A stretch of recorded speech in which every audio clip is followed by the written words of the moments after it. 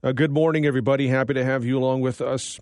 The man accused of killing 4 members of the Offsall family in an alleged act of terrorism is set to continue testifying in his own defense today.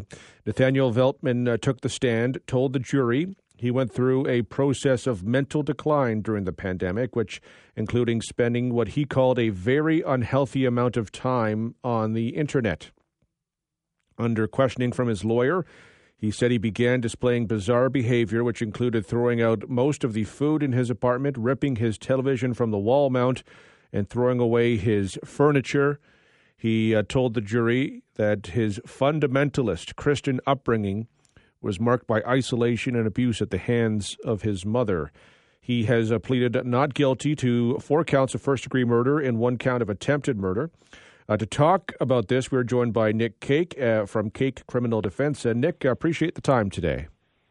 Good morning, Devin. Hope today's treating you well, sir. It is. I hope it's treating you just as well. When we talked last, you said it was a strong possibility the accused here would take the stand. Still, are you surprised he's doing this? No, not at all. I mean, when we look at what the Crown led in evidence, they want to paint a picture of the man they want the jury to see.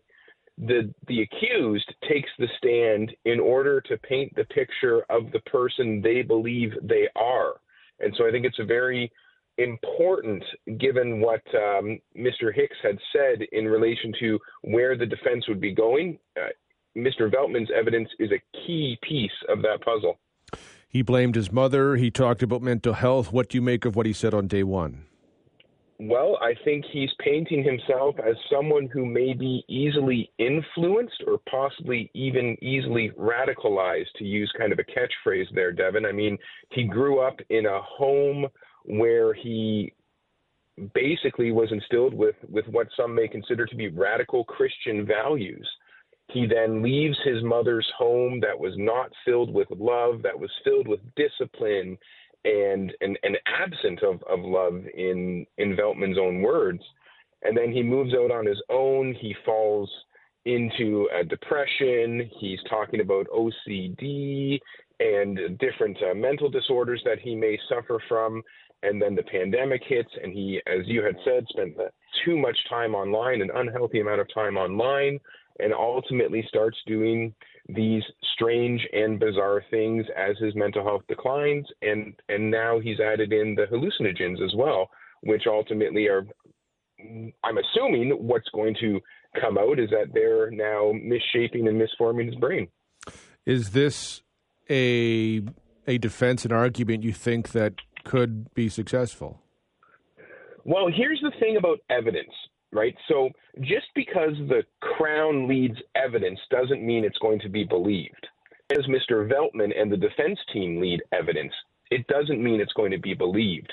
The judge will instruct the jury to weigh the evidence, to take a global look at the evidence and look at all the evidence. Don't look at evidence in isolation, but look at all of it and weigh it on the terms of credibility and reliability. Credibility dealing with the sincerity of what was said, the truth, the consistency of what was said then versus what was said now, so forth and so on. Reliability deals with the accuracy. It's like a common sense approach. And so just because words come out of a witness's mouth doesn't mean that those words are going to be given the weight necessary to advance whatever cause they're trying to advance. So will it be successful? Devin, only time will tell, because we don't know what more Mr. Veltman is going to say, and then we don't know what more any other defense witness is going to say. I think it's too early in Act 2 to see what's going to transpire perhaps in Act 3, but it's definitely getting interesting. The start to Act 2 is interesting. I'm curious about a person having the clarity to understand what they're describing as their mental decline. Does that undermine the argument that it happened if you can be so clear-headed now about that? Well, if you look at even the progression of Mr. Veltman within the police station the day of his arrest, and it dates back now to those first week of trial or so, where defense had said, I want to watch the entire progression. Why are we watching Mr. Veltman walk through a hallway or sit in the cell for a number of hours? And it was the difference between that statement number one versus that statement number two. And there seemed to be, from what I understand, more clarity in that statement number two. And it shows perhaps the height of the decline, and then the mental decline, I suppose, would be rising back up to more of an appropriate quote unquote level. And then you have to understand too, Devin, that Mr. Veltman spent some time in custody, and certainly he's been examined by medical professionals. The defense is going to rely, as I understand it, on a medical opinion, on a psychiatric opinion.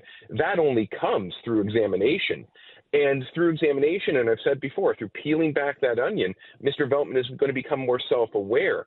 And so it could be a case, Devin, wherein Veltman has realized his mental decline and is certainly in a more better state of clarity on the stand than he was back when he was arrested. But he certainly has the ability to describe what he saw in himself then compared to what he sees in himself now. You touched upon something I was going to ask. We don't know all of who the defense is going to call, but to do this, you would imagine there would have to be some sort of professional to discuss this, if this is what he is sharing on the stand already on day one of his testimony.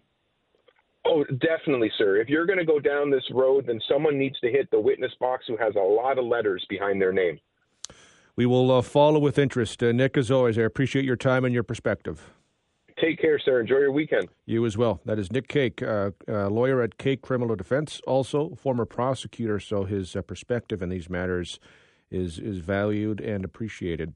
We need to pause. When we return, we'll have more of The Morning Show with Devin Peacock on 980 CFPL.